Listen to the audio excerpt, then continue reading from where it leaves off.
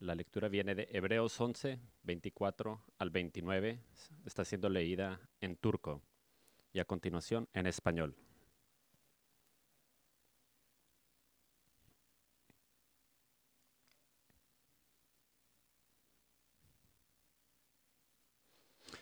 Por la fe, Moisés, ya adulto, renunció a ser llamado hijo de la hija del faraón. Prefirió ser maltratado con el pueblo de Dios a disfrutar de los efímeros placeres del pecado.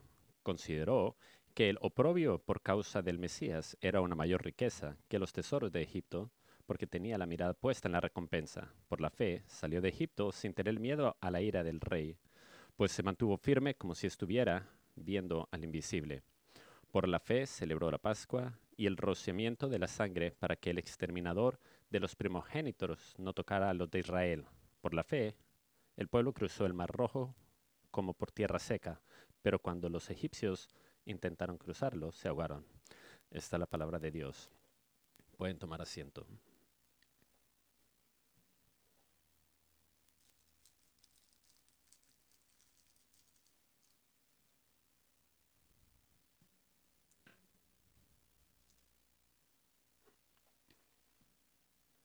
Buenos días, iglesia.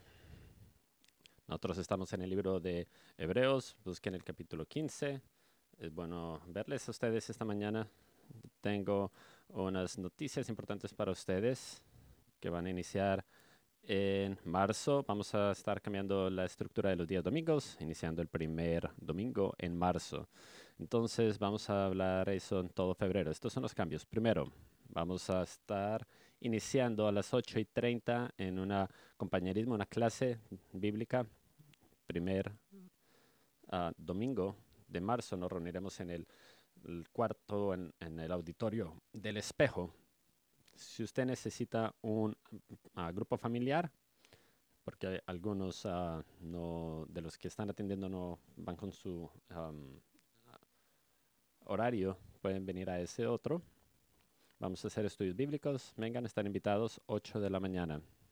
Y eso iniciará en marzo 5.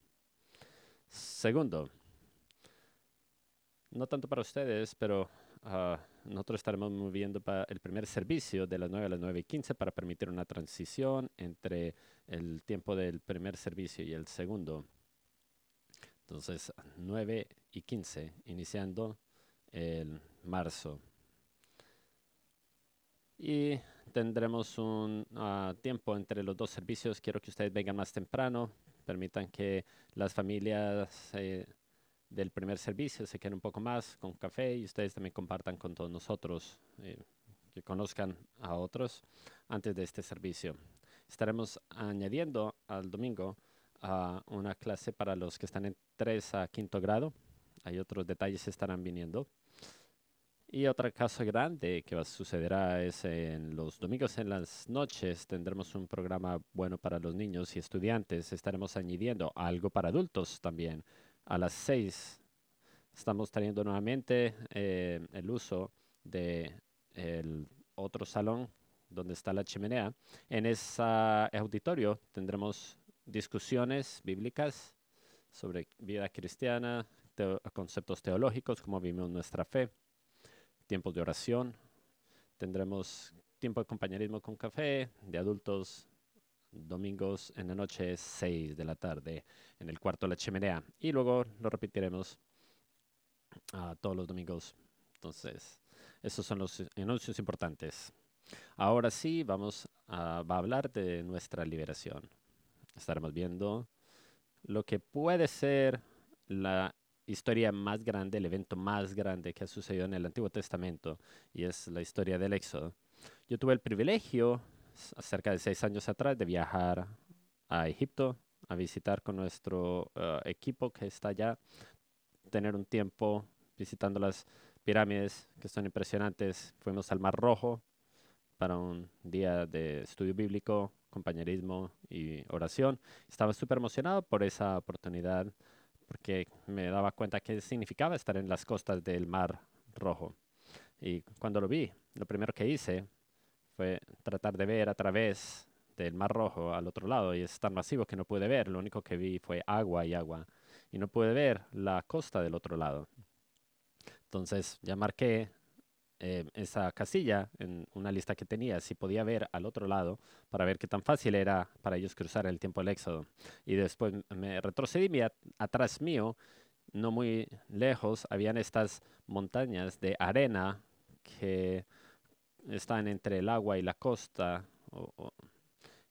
Y me imaginaba qué significaba ser un israelita y súbitamente viendo al frente el mar y detrás el faraón con todas sus carrozas. Y honestamente yo empecé a pensar, ¿mi fe sería suficientemente fuerte para creer que Dios me libraría de esa situación? Porque todo lo que yo sabía hubiera sido de que yo estoy oprimido, de que soy un esclavo del faraón.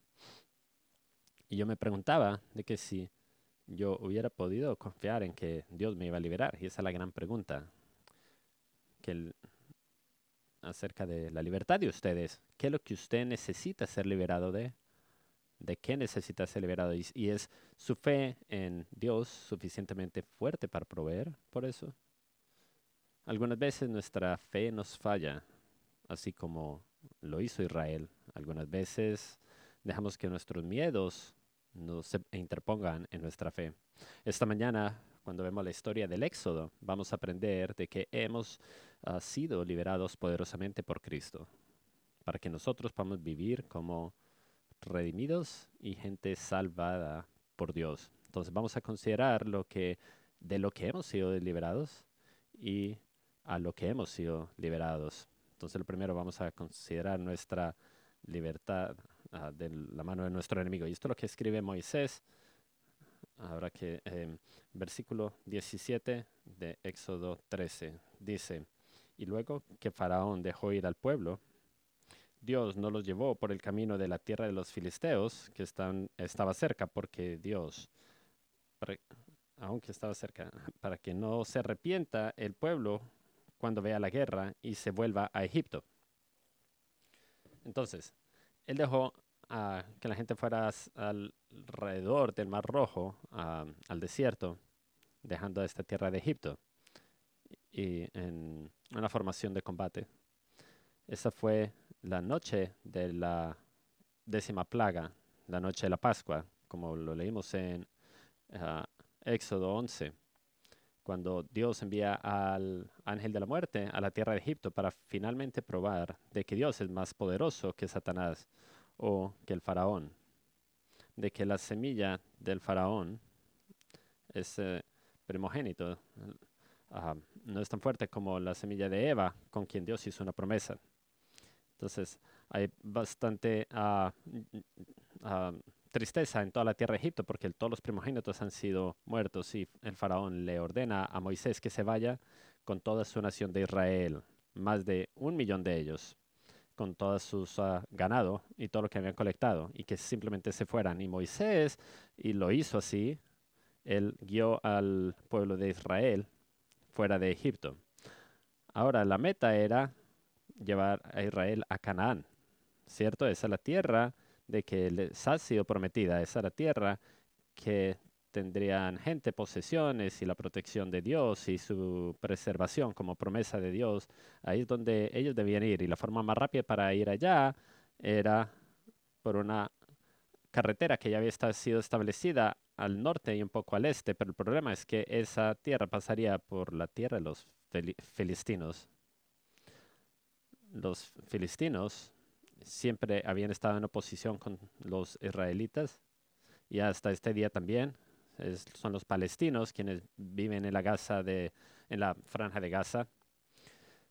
Y Dios estaba preocupado de que si iban por esa ruta fácil, tendrían que pasar por la tierra de los filistinos y había guerra y ellos no están preparados para la guerra y de pronto fallarían en su fe y se regresarían a Egipto. Entonces Dios los desvió por un camino más difícil para llegar a la tierra prometida. Los envió a través de un mar gigante, por una península, a través del desierto y a través de la arena, a encontrarse con Dios en una montaña, lo que los aterrorizaría. Y luego, sí, pedirles que vayan a la tierra prometida, a lo cual ellos rechazaron. Y esta es la historia. Es bastante importante para que todo eso pasara porque Dios sabía lo que su gente necesitaba. Entonces, a través del desierto tendrían que viajar. Moisés, en versículo 19, tomó consigo los huesos de José, porque José había hecho que los israelitas juraran de que Dios vendría. Y dice la promesa de Dios, ciertamente os visitará y haréis subir mis huesos aquí con vosotros. Entonces recuerden, 12 tribus marchando en forma militar hacia el Mar Rojo. Moisés está guiando el camino y en una mano tiene su vara, en otra mano tiene una bolsa con huesos, los huesos de José, que por 400 años han permitido que Jacob y su familia y 120 personas entren a la tierra de Egipto y ahí bajo la bendición del faraón se establezcan allí con riqueza. Pero si ustedes se dan cuenta, en los últimos versículos de Génesis, José dice, habrá un día donde ustedes tengan que abandonar este sitio y cuando lo hagan, llévense mis huesos con ustedes. Yo quiero ser enterrado con el abuelo de mi abuelo, con Jacob. Yo quiero ser enterrado con ellos en esa tierra que ha sido prometida para nosotros. Entonces Moisés estaba guiando a Israel lejos de esa tierra y yo no puedo imaginarme lo que le estaba pensando con los huesos de José que estaba llevando. Y qué tremendo capítulo en la historia de Israel estaba terminando aquí en esta noche. Aquí, Open Door, si nosotros alguna vez salimos de esta iglesia de Open Door, llévense mis huesos con ustedes. Bueno, toda esta historia saliendo de Egipto era necesaria. El hijo elegido por Dios había guiado el camino. José había sido también un hijo elegido para guiar a Israel. Y también más adelante Dios guiaría la forma de hacer que José y María corrieran del rey Herodes en la época de Jesús. Entonces, versículo 20, partieron de Sucot y acamparon en Etam a la entrada del desierto. Y allí finalmente llega a las costas y el desierto del Mar Rojo. Versículo 21, algún precedente se establece. Dice, Jehová iba delante de ellos en una columna de nube para guiarlos por el camino, y de noche una columna de fuego para alumbrarles, a fin de que pudiesen andar de día y de noche. Nunca se apartó de delante del pueblo la columna de nube de día, ni de noche la columna de fuego. Entonces, no fue Moisés quien guiaba a Moisés fuera de la tierra de Egipto, sino ¿quién era? Era el Señor, guiando a Israel fuera de la tierra, por su mano poderosa. Les estaba guiando fuera de Egipto. Fue el Señor quien fue el creador del universo. El Señor quien reinó en los sitios celestiales, quien decidió hacerse poderoso y conocido en la tierra, siendo esta nube y esta columna de fuego. El Señor, con su poder y su gloria, fue revelada a su pueblo y les guió. Él les guió a través de sitios difíciles. Ese gran yo soy, él mismo les guió. Y él simplemente quería que Israel le siguieran a él por esta ruta difícil. Ahora yo recuerdo cuando mis hijos eran jóvenes en las montañas Apalaches en la parte de Virginia, subimos por estas montañas. En ese tiempo tendremos que ir por algunos caminos difíciles en la montaña, cerca de unos arrecifes o barrancos. Y él les decía a ellos, síganme. Coloquen el pie donde yo pongo mis pies porque es peligroso hacia el otro lado de esta ruta. Entonces ellos usualmente, generalmente como cristianos, eso es lo que ustedes tienen que hacer. Usted quiere el camino fácil, pero realmente no lo quiere. Usted quiere decir es fácil si vamos a través de la tierra de los filistinos, porque no vamos por ese lado, pero realmente usted no quiere porque usted no sabe lo que va a encarar allá. Y el Señor le está llevando por un camino, una forma distinta, y usted resiste seguirle a Él. Usted simplemente es resistente y se olvida que Dios es un buen pastor y promete de que le va a guiar por el buen camino, por por el bienestar de él, no por el de ustedes. Salmo 23 dice que le lleva por el camino correcto. Pero algunas veces usted lleva por el camino de la muerte. Recuerde que Él está con usted. Él le lleva a usted. Él lo hace a través de su espíritu, por su palabra, y Él promete guiarle a usted. Él promete de que su verdad, su palabra estará cerca de sus pies en su camino. Y Él le muestra el camino. Salmo 119, versículo 105. Dice, tu palabra es tu lámpara a mis pies y una luz en mi sendero. Entonces recuerden lo que también Jesús dijo, que Él no quería tomar el camino fácil. Él decidió tomar el camino que era más angosto. Entonces ustedes también deben seguir. Si usted les pedido de que vaya por un camino donde usted experimentará desesperación, usted debe ir. Si usted les da enfermedad y Dios le bendice yendo por ese camino, donde su camino está fallando, usted debe ir por ese camino. Si usted está teniendo dificultades en sus relaciones y usted está sintiéndose miedoso porque no sabe el futuro, usted debe ir por ese camino. Y algunas veces es Dios quien decide que vaya por ese desierto, por un camino difícil. Ahora, ¿qué otro camino tiene usted? Pero Él promete guiarle a usted. Él no promete que todo va a ser fácil, pero Él le promete guiarle. Cuando yo estaba creciendo en la iglesia, cuando era niño,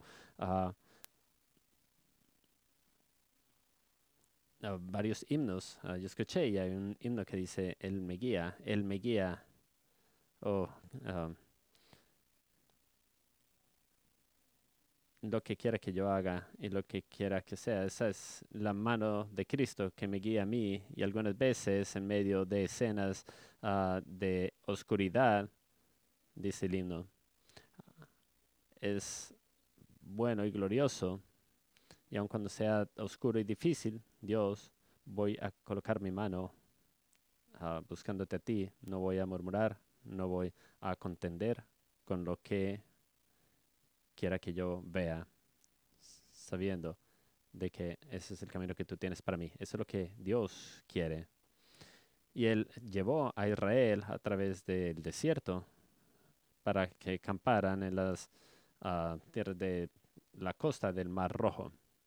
Ellos no sabían qué pasaba porque no entendían su voluntad. Lo único que sabían era que finalmente iban a eh, recibir el peor castigo del faraón, quien tenía un ejército poderoso. Y si el faraón pensaba de que, um, el faraón pensaría de que ellos tomaron el camino correcto, entonces ahora voy a emboscarlos. Entonces Dios dijo, voy a endurecer el corazón de faraón para que vaya detrás de mi gente. Y el versículo 5 del capítulo 14 dice,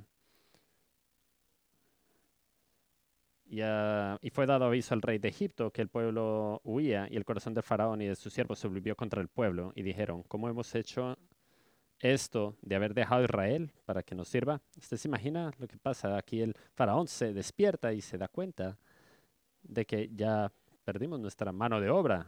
Perdimos un millón de esclavos. Esta es la gente que nos servía. Ahora, ¿cómo voy a construir mis pirámides? ¿Quién va a construir mi tumba? ¿Qué es lo que yo he hecho? Entonces él tomó sus carrozas y llevó sus tropas, llevó 600,000 de las mejores carrozas, las mejores de ellas, a través de Egipto. Y el Dios, el Señor, sabiendo, endureció el corazón del faraón y hizo que persiguiese a los israelitas quienes estaban huyendo de él de forma segura. Después de 10 plagas y haber perdido a su hijo, tenía el corazón más duro. Entonces imagínense. Y él con un corazón endurecido tomó su ejército y les dijo, vayan, tráiganme a mis esclavos. Y él reúne la tecnología más avanzada de esos días en cuestión militar, sus carrozas militares con sus oficiales, y les dijo, tráiganmelos. Como las carrozas, como el jet que ayer disparó y derribó el globo que estaba volando sobre Carolina del Sur, poderoso. Me gustaría haber ido en ese avión. Imagínense, es uno de los mejores pilotos en el mundo, como los de Top Gun, la película. Y si yo necesito que uno de ustedes vaya y derribe un globo. ¿Algún voluntario? Me imagino que dirían, no, yo seré quien quiera hacerlo. Esto también me hubiera gustado hacerlo a mí.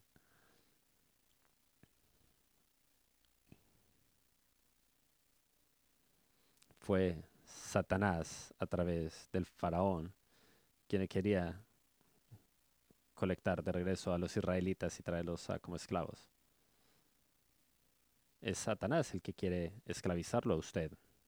Él no quiere que usted entienda que usted ha sido liberado. Él no quiere que usted aprecie lo que está pasando en este pasaje de la Escritura.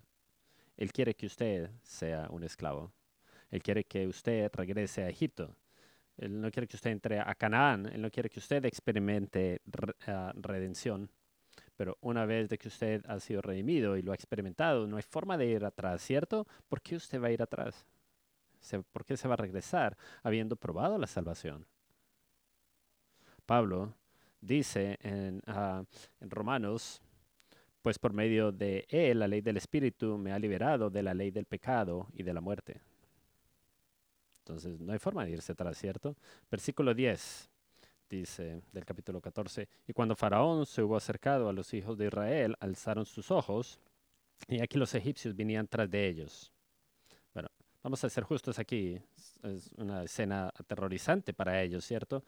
Si usted sabe que su vida lo único que ha sido de sus padres, abuelos y bisabuelos, todo lo que usted ha conocido es ser esclavo, y que el faraón, él es el señor, él es el rey, nosotros, y él viene detrás de nosotros. Ellos dijeron, estamos perdidos, es lo que pensaron.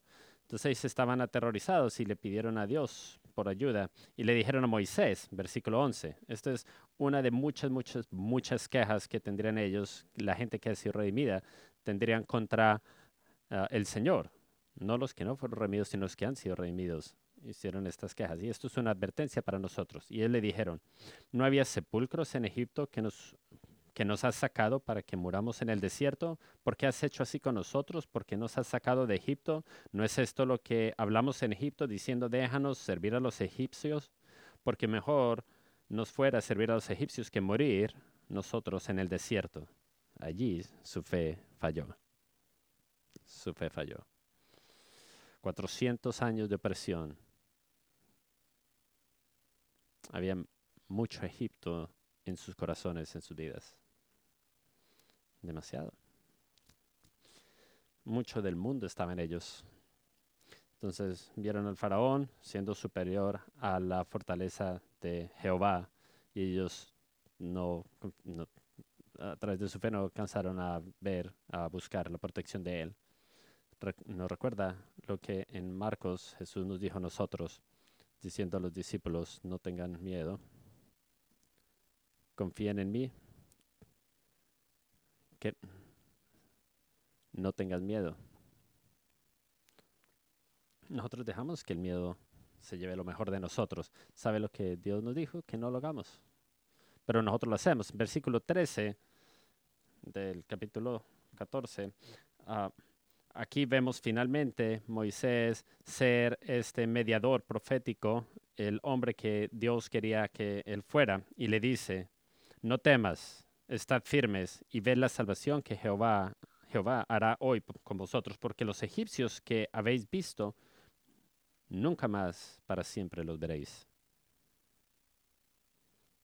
El Señor peleará por vosotros, versículo 14, y vosotros estaréis tranquilos.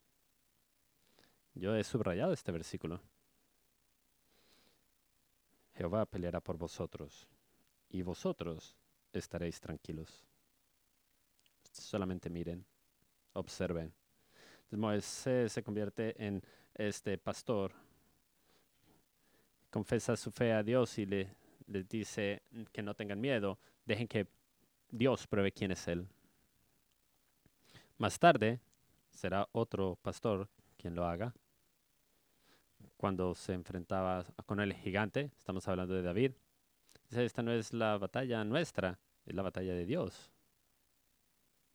Solamente observen lo que Dios hará. Era la voluntad de Dios de que Israel fuera liberado en esa tarde.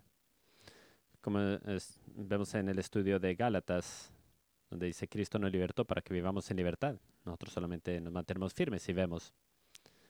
Cristo ha hecho todo por nosotros, dice Pablo, por lo tanto manténganse firmes y no se sometan nuevamente al yugo de la esclavitud.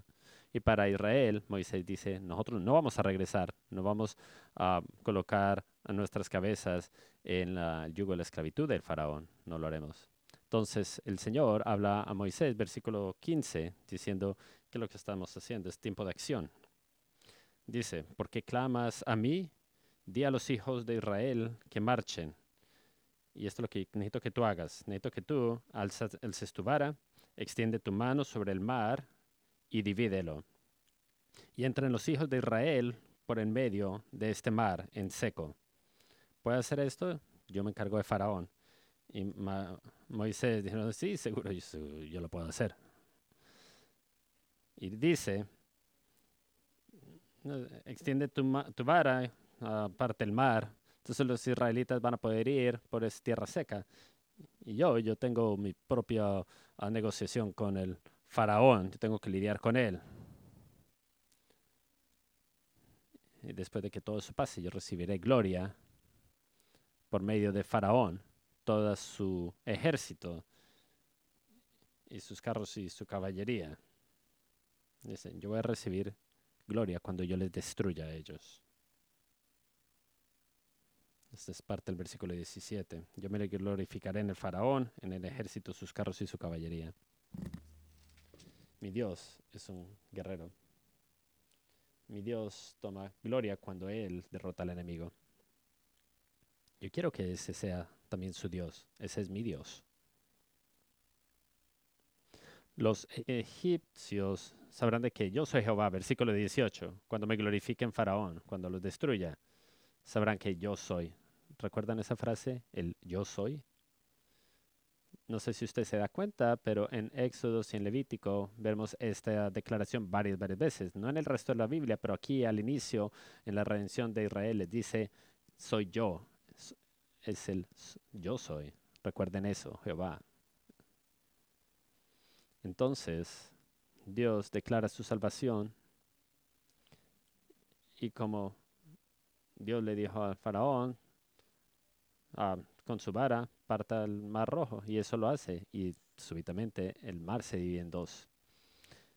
Y el Señor, así como lo prometió, va y remueve su nube que viajaba con ellos y se interpone entre ellos y el faraón que estaba dispuesto a atacar. Entonces Moisés extiende su mano, versículo 21, dice, extendió Moisés su mano sobre el mar e hizo Jehová que el mar se retirase por recio viento oriental toda la noche, y se volvió el mar seco y las aguas. Y Israel caminó por medio del mar, teniendo las aguas como muro a su izquierda y a su derecha. ¿Se imaginan eso? Un muro de agua a su izquierda y a su derecha. ¿Se imaginan las criaturas del mar viendo a este pueblo de Israel cruzando por donde es el mar, que es el sitio de ellos? Y aún así el faraón lo que quería hacer era destruir a su pueblo. Y lo que quería hacer Dios era liberar a su gente. En la mañana vio el faraón a ellos cruzar, los egipcios cruzar el mar. Pero lo que hace Dios, y él, perdí esa referencia, le quitó las llantas a las carrozas y fue desastroso para esta armada. Los oficiales del faraón le decían al faraón que necesitaban retornar, regresarse, pero el faraón le dijo que tenía que seguir. Aún así, ustedes se recuerdan la historia, una vez de que todos los israelitas pasaron y fueron liberados, él le dice a Moisés, tome su mano y dirija hacia el mar una vez más, y estos muros de agua am, aplastan completamente el ejército del faraón. Y eso es exactamente lo que pasa al inicio del día. Y quedan ellos enterrados, todo un ejército ahogados, ni un sobreviviente quedó. Los únicos sobrevivientes fue Israel en tierra seca a través del mar. Versículo 30 dice, así salvó Jehová aquel día a Israel de mano de los egipcios. Deberían ustedes subrayar ese versículo. Jehová, el Señor, salvó a su gente del poder del enemigo. Es bastante importante. Israel vio al ejército de los egipcios muertos en el mar. En ese momento la gente tuvo temor por Dios y creyó en Dios. Y me gustaría decirles que en la historia continúa que ellos continuaron creyendo, ah, pero la fe de la nación de Israel fallaría y fallaría bajo el ah, antiguo pacto que tenían. Entonces tendría que haber un mejor pacto, alguien mejor que Moisés, con quien haría Dios un nuevo ah, pacto. Y ese es el mismo pacto que nosotros gozamos el día de hoy, ese nuevo pacto. Entonces vemos la historia y reconocemos de que sí, en algunos momentos es la voluntad de Dios que nosotros pasemos por el desierto para ir por una ruta difícil. Pero a nosotros también se nos recuerda que hay libertad de parte del que es fiel, de que hay libertad de nuestra esclavitud si simplemente confiamos y obedecemos. Si la pregunta es, ¿puede Dios rescatar a Israel? Por supuesto que sí lo puede hacer. ¿Y puede Dios rescatarle a usted? Por supuesto. Él puede. Pero ¿qué es lo que necesita usted ser rescatado de? ¿De qué necesita ser rescatado? De pronto usted está perdiendo la batalla con el pecado. De pronto el pecado es más fuerte en su vida. Dios le puede rescatar de eso. De pronto es temor lo que está ganando la batalla en su corazón. De pronto tiene más miedo que fe.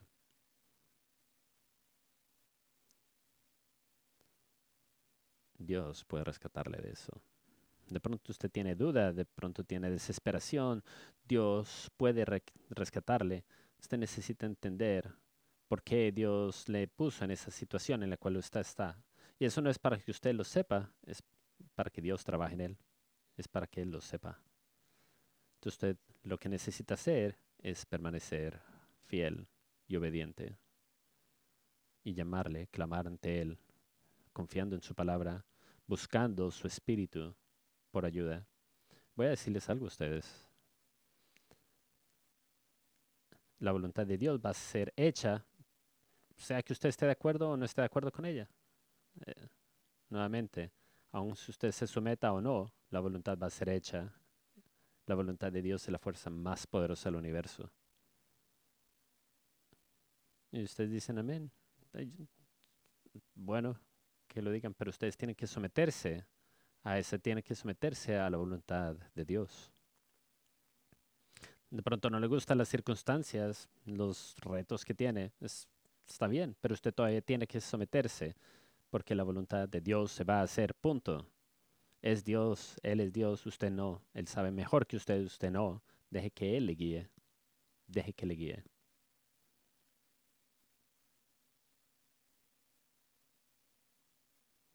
Y si usted tiene duda alguna de que Él le guiará bien, vean a Éxodo para poder ver a la cruz.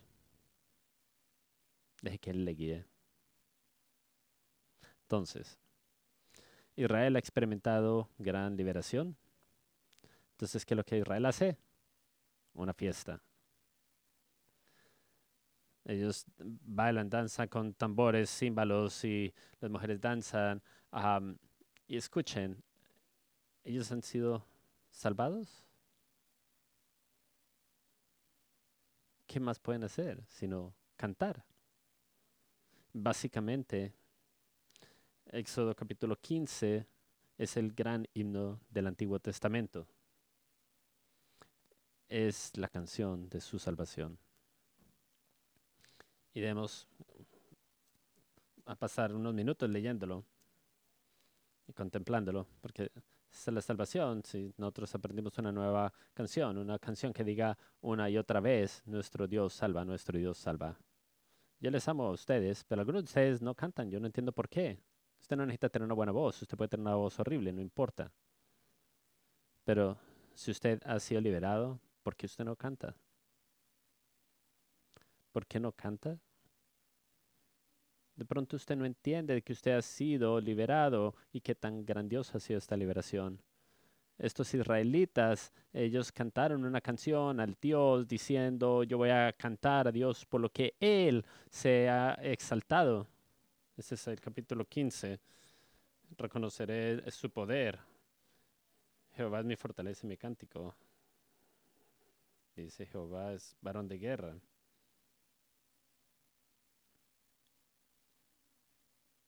Él se ha convertido en mi salvación. Yo amo esta parte.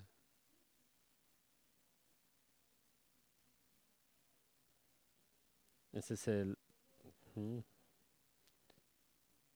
Jehová es su nombre. Versículo 3. Qué buen himno. Para los israelitas, el éxodo es el evento más importante. Si usted pregunta a cualquier judío cuál es el evento más importante, va a decir es el éxodo. Ahora, si usted pregunta a un cristiano cuál es el evento más importante, ustedes dirán es la cruz. Nosotros tenemos que cantar acerca de la cruz. Tenemos que cantar acerca de ella. De eso fue lo que fuimos liberados, de eso fue lo que fuimos rescatados.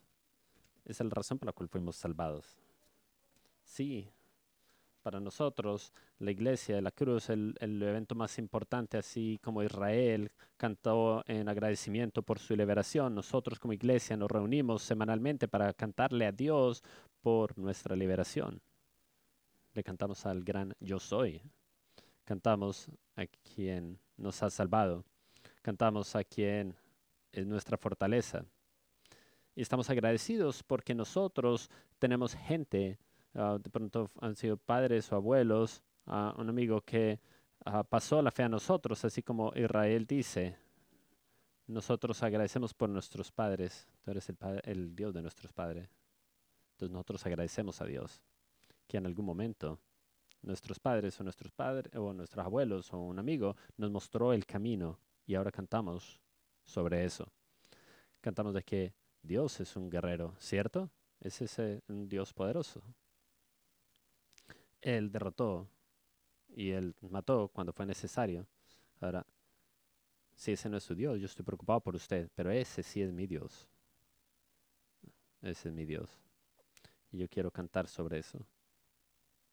Yo quiero alabarle. Los israelitas dicen en el versículo 11, ¿quién como tú, oh Jehová, entre los dioses? ¿Quién como tú, magnífico en santidad, terrible en maravillosas hazañas, hacedor de prodigios? Extendiste tu diestra, la tierra los tragó. Condujiste en tu misericordia a este pueblo que redimiste. Amo ese versículo. Lo voy a leer una vez más. Condujiste en tu misericordia a este pueblo que redimiste. Los vas a llevar con tu poder a tu santa morada.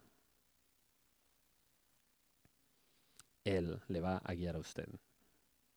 De pronto no por el camino que usted quiere, no importa. Su voluntad va a ser hecha. Él le va a guiar, Él le va a guiar. Escuche, si usted se somete a su liderazgo, Él le va a guiar directamente al cielo.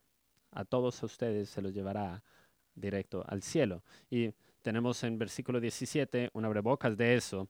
Mientras los israelitas cantan, dicen, tú nos introducirás y los plantarás en el monte de tu heredad, en lugar de tu morada, que tú has preparado, oh Jehová, en el santuario que tus manos, oh Jehová, han afirmado. Tus manos han preparado este santuario. Jehová reinará eternamente y para siempre. Versículo 18. Y Jesús dice, yo voy a preparar ese sitio para ustedes. Yo voy a preparar ese sitio. Entonces, como Israel tuvo que encarar el monte de Sinaí, nuestro Dios tuvo que hacerlo en el monte del Calvario. Él nos guió allá para que nosotros mirásemos Él cómo nos liberaba a nosotros. Amén. Y Él lo hizo. Entonces, nosotros alabamos a un Dios que ha liberado, que derrotó a Satanás, que mató al faraón. Él derrota a nuestro adversario, Él reina y Él fue enterrado y Él resucitó de los muertos para probar el poder que tiene sobre la muerte y sobre el pecado. Y Jesús va a regresar una vez más y nos va a guiar al cielo. Él nos va a llevar allá. Y aquí algo que encontré y voy a mostrarles esto a ustedes. Cuando nosotros vayamos al cielo, nosotros vamos a cantar dos canciones. Nosotros vamos a cantar la canción de Moisés, la misma que leímos ahora antes. Y ahora vamos a cantar la canción del Cordero, el mejor Moisés. Apocalipsis, capítulo 15. Vi en el cielo otra señal grande y maravillosa. Pónganse en la mente la imagen también de los israelitas que han sido salvados, ¿no? 7 ángeles. Esta visión ahora en el cielo. 7 ángeles con las 7 plagas. Dice, vi también un mar como de vidrio mezclado con fuego. De pie a la orilla del mar estaban los que habían vencido a la bestia, a su imagen y al número de su nombre. Dice, ¿ese es usted? Si es que usted ha sido redimido, quien está de pie a la orilla. Entonces estaban a las orillas con arpas. De pronto ese no es su instrumento favorito, pero colóquelo en contexto. Una guitarra si usted prefiere. Entonces tenían las arpas que Dios les había dado. Ustedes van a cantar en ese momento, ¿no? Y esto es lo que es interesante. Dice, y cantaban el himno de Moisés, siervo de Dios. ¿Quién dice? ¿Y el himno de quién? Del Cordero. Ellos cantan esta canción. Es el versículo 3.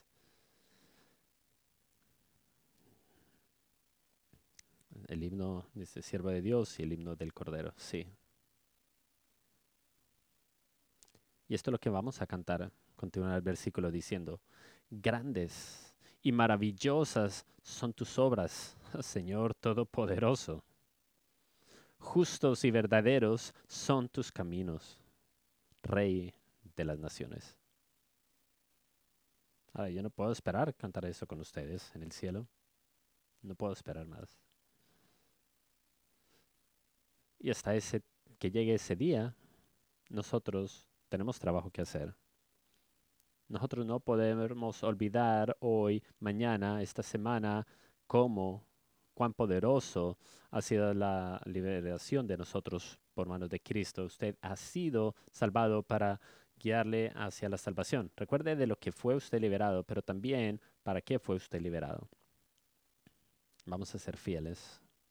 No dejar que depresión, miedo, tome lo mejor de nosotros, porque nosotros somos gente redimida por Dios. Y esa es la razón por la cual nos reunimos cuando podemos cantar lo que el himno nos dice. Y cuando mi tarea en la tierra esté hecha, cuando, por su gracia, la victoria se gane, aún a la ola fría de la muerte no correré. porque tú en triunfo me guiarás. Él me guiará, Él me guiará. Su seguidor fiel yo seré, porque por su mano Él me guiará.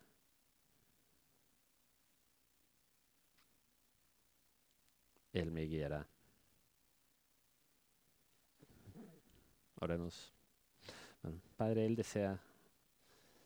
tú deseas esto ahora que nos comprometemos nuevamente contigo.